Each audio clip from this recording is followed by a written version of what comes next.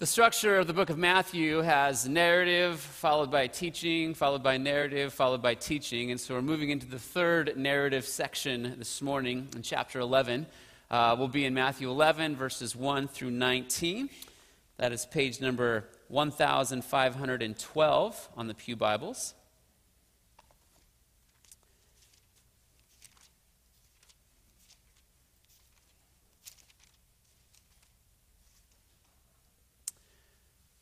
Again, Matthew chapter 11 and the first 19 verses of that chapter.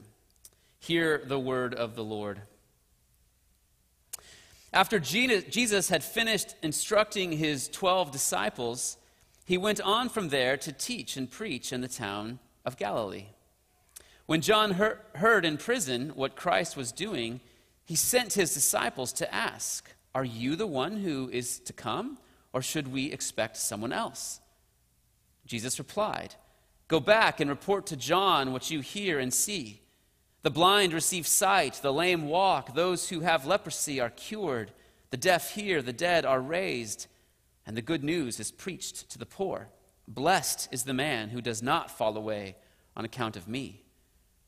As John's disciples were leaving, Jesus began to speak to the crowd about John. "What did you go out into the desert to see? A reed swayed by the wind? If not, what did you go out to see? A man dressed in fine clothes? No, those who wear fine clothes are in kings' palaces. Then what did you go out to see? A prophet? Yes, I tell you, and more than a prophet. This is the one about whom it is written, 'I will send my messenger ahead of you, who will prepare your way before you.' I tell you the truth. Among those born of woman, there has not risen anyone greater than John the Baptist. Yet, he who is least in the kingdom of heaven is greater than he. From the days of John the Baptist until now, the kingdom of heaven has been forcefully advancing, and forceful men lay hold of it. For all the prophets and the law prophesied until John, and if you are willing to accept it, he is the Elijah who was to come. He who has ears, let him hear. To what can I compare this generation?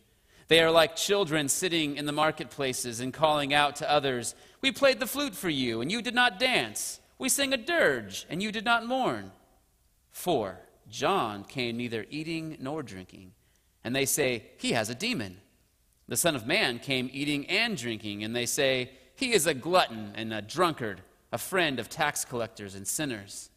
But wisdom is proved right by her actions." This is the word of the Lord. Well, imagine you are on an airplane, and then imagine the engines go out on the airplane, and then you discover that they're not able to put the landing gear down either, which means the plane is going to crash, and the only hope you have is to strap on a parachute and jump. Now, you might doubt the parachute. You might be able to look at the parachute and find things wrong with it. Maybe it seems like an old parachute. Maybe you're a big guy and it's a little small for you. Maybe you're wondering if the person who repacked the parachute properly. But if that parachute is your only hope, what's the only way to overcome your doubt? You basically have two options. You can take your chances on the plane, or you can jump. Life is one extended, on average, 80-year-long plane crash. We are all going to die. And Jesus claims to be the only parachute.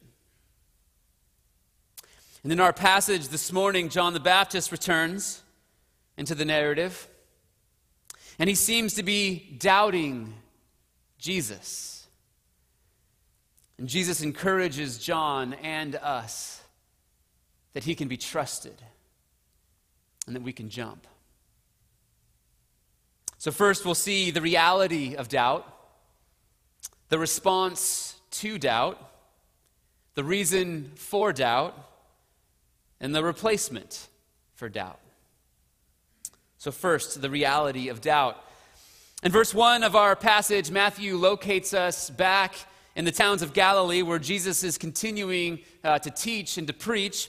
Remember, he's just sent his 12 apostles out to teach and to preach and to heal. And before that they left to go do that, he warned them of all the persecutions that they would be facing as they completed the mission that Jesus is sending them out on. And now Matthew reminds us about John the Baptist, who just so happens to be experiencing the exact kind of persecution Jesus warned his disciples that they would be facing as well. Matthew writes, "When John, who was in prison, heard about the deeds of the Messiah, he sent his disciples to ask him, 'Are you the one who is to come, or should we expect someone else?'" We met John back in Matthew chapter 3, where John was telling people to repent, for the kingdom of heaven is near. He was warning them about the coming judgment, and he was baptizing them for repentance of sins. And then in chapter 4, we were told that John was put in prison. And John being put in prison was the reason that Jesus left Judea and Jerusalem and went up to Galilee to begin his ministry. Which means John has been in prison ever since before Jesus began his ministry. We'll find out later in chapter 14 that the reason John was put in prison is because he told King Herod that it was a sin to marry his brother's wife, especially since his brother was still alive. Herod didn't appreciate that, and ever since then, John has been stuck in prison.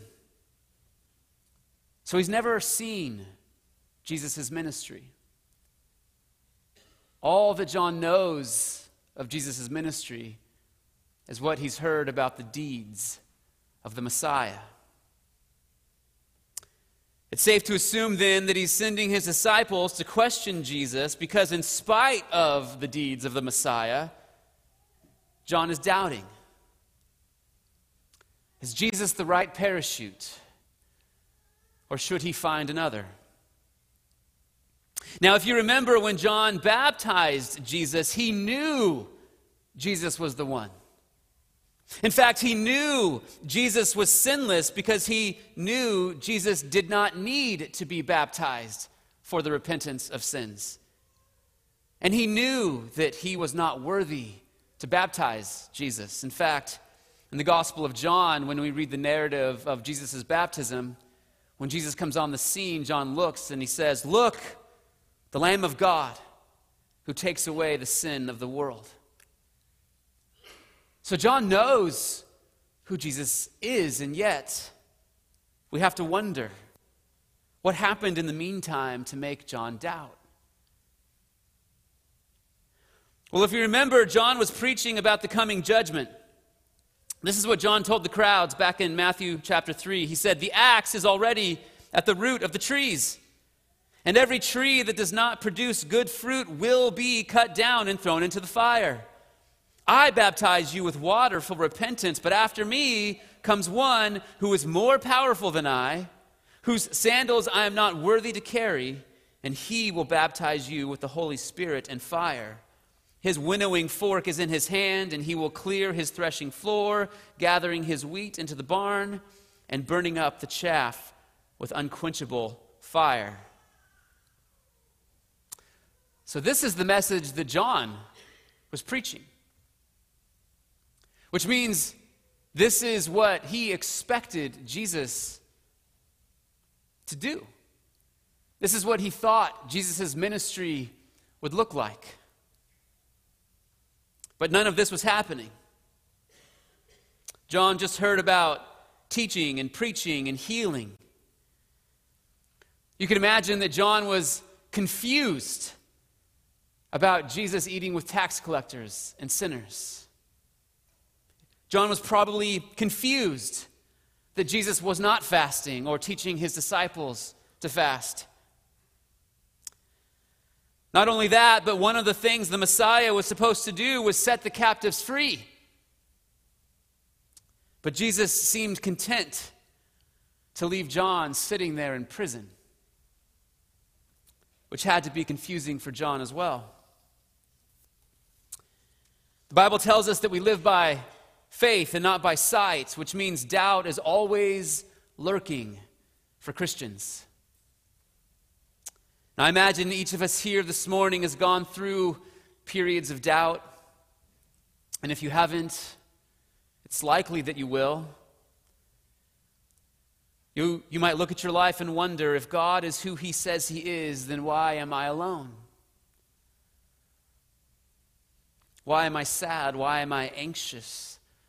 Why am I hurting? Why can I not completely overcome this temptation in my life? And if John the Baptist could doubt, then certainly we can too. God was not embarrassed to record John's doubt on the pages of Scripture. The presence of doubt is normal, it's to be expected. But it's what we do with our doubt that matters. And notice John takes his doubt right to Jesus. And that is exactly where we must go with our doubts as well. And so how does Jesus encourage John and us to respond to our doubts? Notice, Jesus does not tell John, everything's going to be okay. He does not tell him, I'm coming to get you, John. He doesn't try and justify why the judgment hasn't come yet. He doesn't explain why John's still in prison. He doesn't go over the reasons why his ministry looks different than John's ministry did. In fact, Jesus does not give John any more information than John already had. This is why we can't make promises that go beyond the boundaries of Scripture. We cannot promise that Jesus will change anyone's circumstances, or end their pain, or relieve their loneliness. We can only remind people of the promises of God and of the deeds of the Messiah, like Jesus does here. So Jesus replies and he says, go back, report to John what you hear and see. The blind receive sight, the lame walk, those who have leprosy are cleansed, the deaf hear, the dead are raised, and the good news is proclaimed to the poor. Remember, Matthew just told us that John's doubts arose because he was hearing about the deeds of Jesus. And clearly, whatever John was hearing left him wondering. Yet, Jesus tells John's disciples to go back and tell John what they see and hear. Jesus basically says, go back and tell him about my deeds. Do you know what this means? This means the testimony about the deeds of Jesus is enough. Even if those deeds don't fully live up to our expectations, even if we still have questions, John's disciples were eyewitnesses to what Jesus said and did, and Jesus is saying that the testimony of that is all the reason that we need to believe. Jesus is telling John, don't doubt what you know about me. Rather, doubt your doubts. We are to believe the testimony of those who saw and heard Jesus, and that testimony is written down on the pages of Scripture for anyone to read, which is why Jesus doesn't just point John to the things he was saying and doing. He also reminds John about the fact that the Old Testament already said that these are the things that the Messiah would see and do. Jesus tells John, the blind receive their sight. And these are all in the present tense. So we could actually translate this. The blind are receiving their sight. The lame are walking. Those who have leprosy are being cleansed. The deaf are hearing. The dead are raised. The good news is proclaimed to the poor. Listen to the words of Isaiah 35. Speaking of the time of the Messiah. It says, "Then will the eyes of the blind be opened, and the ears of the deaf unstopped. Then will the lame leap like a deer, and the mute tongue shout for joy." Later in Isaiah 61, he says, "The Spirit of the Sovereign Lord is on me, because the Lord has anointed me to proclaim good news to the poor. He has sent me to bind up the brokenhearted, to proclaim freedom for the captives, release from darkness for the prisoners, to proclaim the year of the Lord's favor and the day of vengeance of our God, to comfort all who mourn." Notice Isaiah says that there will be a day of vengeance associated with all of this. That's what John was expecting. That's what he was proclaiming. And Jesus is helping John and all of us see that, yes, God's vengeance is still part of the plan. Judgment is coming. But there's this other part that has to happen too. And it has to come in between before the judgment. Otherwise, there would be no one left, because all of us deserve judgment. Jesus is the one.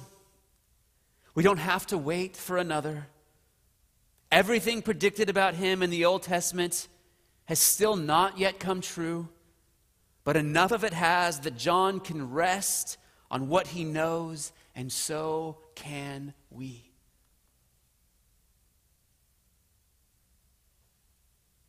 Jesus is enough. His word is enough. His promises are enough. And what John already knows to be true is enough. The plane is going down because we're all sinners who deserve to be judged. But Jesus came to save his people from their sins. This is why he goes on to say, "Blessed is anyone who does not stumble on account of me." The person who doubts their doubts instead of doubting Jesus is blessed. The one who is able to look at all the evidence we have from Scripture about Jesus with confidence, hope, and assurance in spite of what he does not see, that is the blessed person. Because that is what it is to have faith.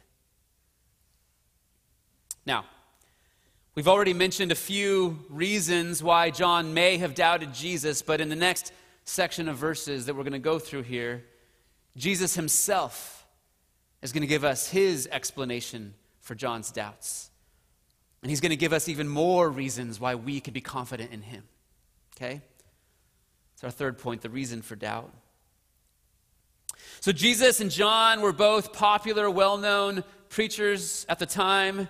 They were connected to each other. Their messages complemented each other. John affirmed Jesus' ministry by pointing to him as the one who would come and then baptizing him. And then Jesus affirms John's ministry by letting John baptize him. And when Jesus turns to the crowd here, he knows that a large portion of them used to follow John, which is why he says, "What did you go out into the wilderness to see?" So clearly, these are people who went out to see John in the wilderness. And now, since John is in prison, they're following Jesus. They're following the one that John pointed them to. Now, when you have two popular figures like this working together, who are on the same team, accomplishing the same goal, what happens when one of them publicly doubts the other one? That's not good. This would be like the vice president publicly doubting the president. The media would eat them alive. This is when the head coach doubts and calls out the general manager publicly. When your kid and mom doubts dad, the kids all think, "Oh no, Who can we trust? Right? If the vice president can't trust the president, how am I supposed to trust him? That's a situation created by John sending his disciples to question Jesus. So, as John's disciples were leaving, Jesus began to speak to the crowd about John. What did you go out to the wilderness to see? A reed swayed by the wind? If not, what did you go out to see? A man dressed in fine clothes? No! Those who wear fine clothes are in kings' palaces. Then what did you go out to see? A prophet. Yes, I tell you, and more than a prophet. Jesus is doing two things here. First, he's building up John. And second, he's helping the crowd see that in spite of John's doubts, he is who they thought he was. So first he asks rhetorical questions. Now, for those of you who don't know what a rhetorical question is, it's a question that when you ask it, the answer is obvious. So if I said, is rain wet? Obviously rain is wet. Is the Pope Catholic? Of course the Pope is Catholic. These are rhetorical questions. This is what Jesus is doing here. When he asked the crowd, what did you go out to the wilderness to see? A reed swayed by the wind? Obviously not. They didn't go out to see a weak man easily swayed by political pressure and public opinion. They went out to see a man of character and conviction. When he asks, what did you go out to see? A man dressed in fine clothes? Of course not. John was wearing camel hair, right? He had a leather belt. He was eating locusts and honey. No, they went out to see a prophet who was confirmed as a prophet because he didn't care about nice clothes or comfort or what other people thought of him. He's telling the crowd that John is a prophet. He is who you thought he was. In fact, he's more than a prophet because this is the one about whom it is written, I will send my messenger ahead of you who will prepare your way before you.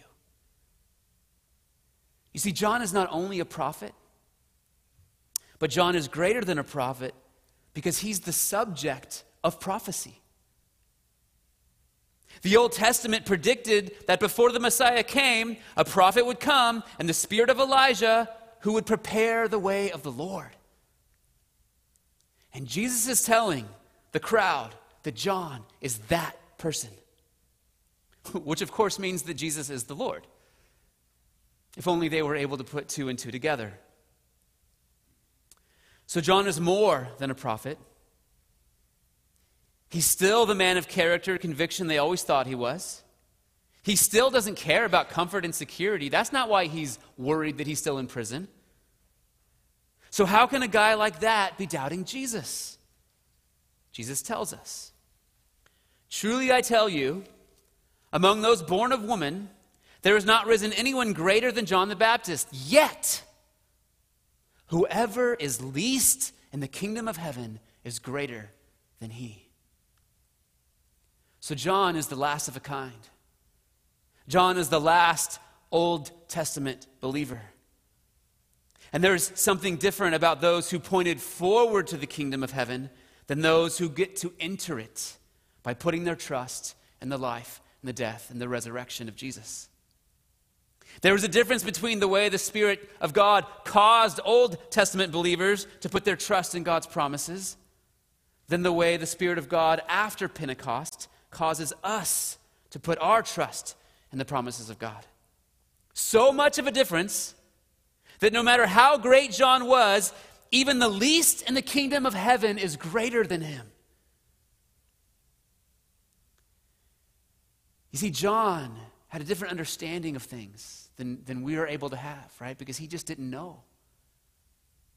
John expected when the kingdom came that it was going to be this conquering kingdom. He expected it to come in power and without opposition. But Jesus teaches, from the days of John the Baptist until now, the kingdom of heaven has been subjected to violence. And violent people have been raiding it. As soon as John came on the scene, the kingdom of heaven has been under attack. Remember, Herod was trying to kill Jesus. When you read the pages of the Gospels, it's like demon possessions are everywhere. The religious leaders saw and heard Jesus, yet they still did not want to believe. They wanted him dead. And everyone in Israel, they're looking for a Messiah who's going to free them from Rome and give them material wealth and prosperity. And so John is doubting because as the last Old Testament prophet, he stands just outside the kingdom. And he's watching the kingdom he thought for sure could not be conquered under attack.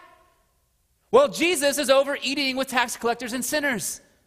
And so Jesus says, for all the prophets and the law prophesied until John. And if you are willing to accept it, he is the Elijah. He is the Elijah who was to come. Whoever has ears, let them hear. So all the prophets and the law and John stood outside looking forward to the kingdom of heaven. And even though he is the Elijah who was to come, the kingdom of heaven can only fully be known and understood from the inside. Only those who are willing to accept it can see who John really is. Only those who already have ears to hear can see and hear the words of Jesus and believe.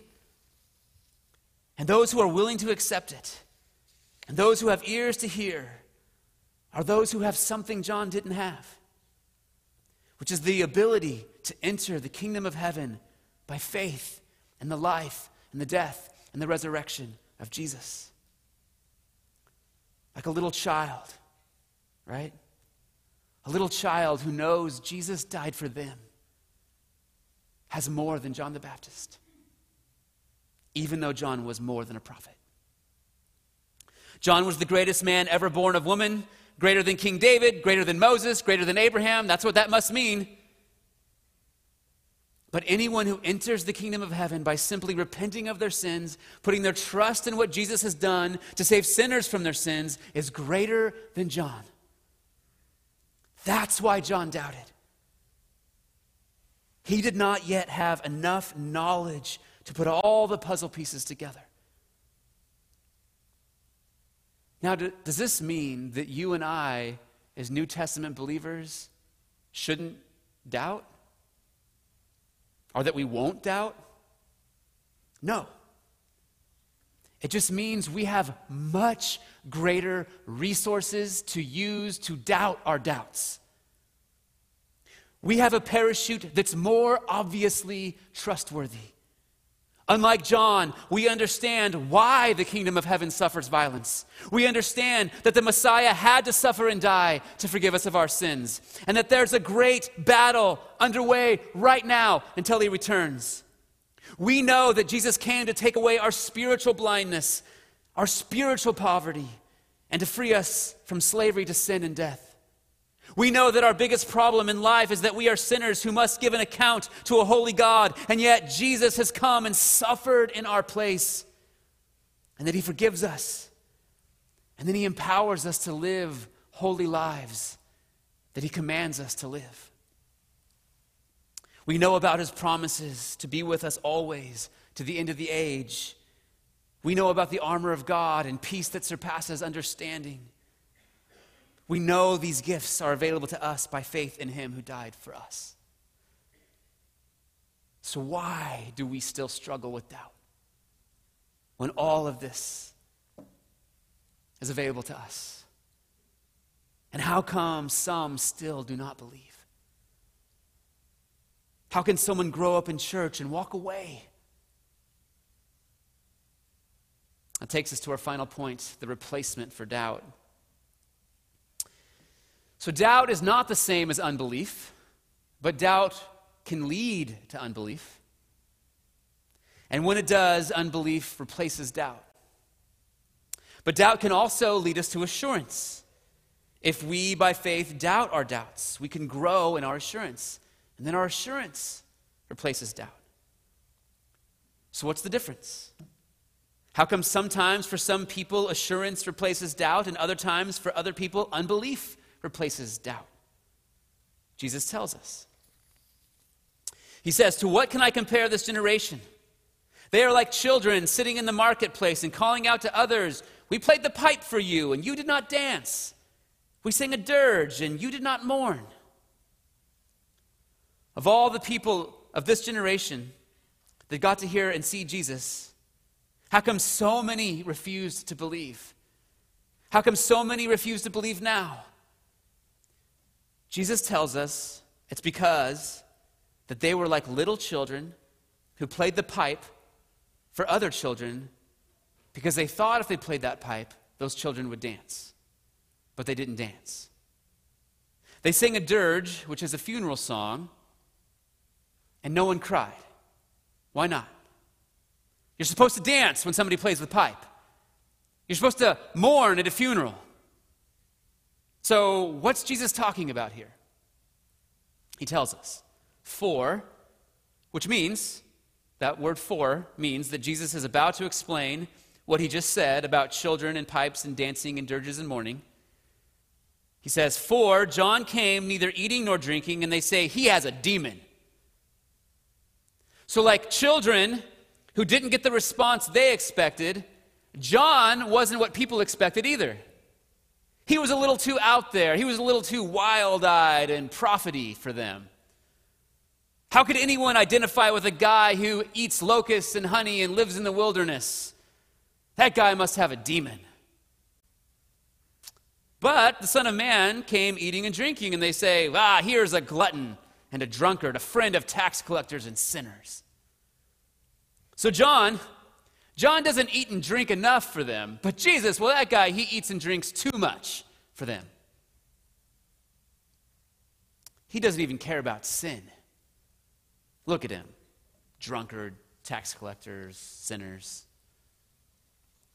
So Jesus is saying that if he and his message don't meet your expectations, the problem is your expectations. If people don't dance when you play your pipe, there's a reason why. We have to doubt our doubts. And there's two different kinds of doubters.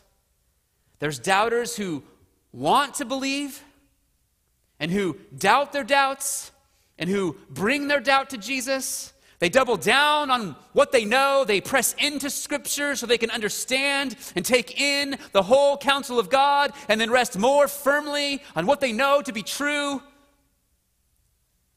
Basically, they put on their parachute and jump. Because the way to replace your doubt with assurance is to step out in faith. Do you want to grow in your confidence that Jesus is who he says he is? Well, then live your life as if Jesus is who he says he is. And then there's doubters who are just looking for a reason to dismiss Jesus. There's doubt that has no fear of God, doubt that wants to throw off the law so it can sin without feelings of guilt. And that kind of doubter can always find a reason to replace their doubt with unbelief. John has a demon. Jesus is a glutton and a friend of tax collectors and sinners. That's not who I expected God to send to save me, so I can live however I want. In our day, people dismiss Jesus because of science, or because the Bible was written by men and translated by men, or because they don't like the God of the Old Testament, or they don't like the Bible's sexual ethic, or they say the Bible is too patriarchal. We can always find a way to dismiss the testimony of Scripture and the witnesses who saw and heard Jesus. But Jesus says, wisdom is proved right by her deeds. You see, John the Baptist proved wisdom right by his deeds, by staying in prison, remaining faithful all the way to the end. Jesus proved wisdom right by his deeds, right? By going all the way to the cross, suffering and dying in our place. It's those who put on their parachute and jump who prove the truth of Scripture and come to be more assured of it themselves. The kingdom of heaven is real because the citizens of the kingdom live as citizens of the kingdom. They enter the kingdom by grace, through faith, poor in spirit, by repenting and believing the good news of the kingdom. But part of the good news that they believe is that when Jesus says that he will make them holy, that he is telling the truth. He not only forgives our sin, but he makes us members of his household, causes us to bear the family resemblance. Christians are not saved by their fruit, but Christians are known by their fruit. There is great joy in being handed a parachute when you're on a plane that is crashing. But if you don't put it on and jump, you didn't really believe that parachute would save you. Jesus is staking the proof of the reality of his kingdom on the fact that his people will prove wisdom right by their deeds. That's how important it is for Jesus to make his people holy. And not only do our changed lives prove the reality of the kingdom to a watching world, one of the greatest assurances we have of the truth of Christianity ourselves is how it has changed our own life. When we can truly say, I once was blind, but now I see. When we can look at the sin in our own heart, and we just know that if not for God's love and restraining power and the gift of his church, and that sin, if it were unleashed, oh, what a wreck I would be. Thank you, Jesus. Thank you. It's the sinner who feels the shackles fall off, who is no longer enslaved, who is most assured of the power of the gospel. For those of us who believe, our doubts are an invitation back to Jesus, back to his word, back to his church week in and week out. It's an invitation to trust his ways, to live as he's calling us to live, because we see the reality of the kingdom more clearly from the inside. Right? It's even more true once we jump. Let's pray. Father, we come and we're so grateful that our salvation comes to us by faith and faith alone. And yet we're grateful, Father, that your word teaches us that those who are truly saved are those who love your law, who put to death their sin, and who long to prove wisdom right by their deeds. Father, we pray, God, that you would comfort us in our doubts, that you would comfort us in our suffering that inflames our doubts. We pray, God, that your Spirit would minister to us by your word, and that you would move us, God, to display the power of the gospel, because we, God, need your strength. We pray this in Jesus' name. Amen.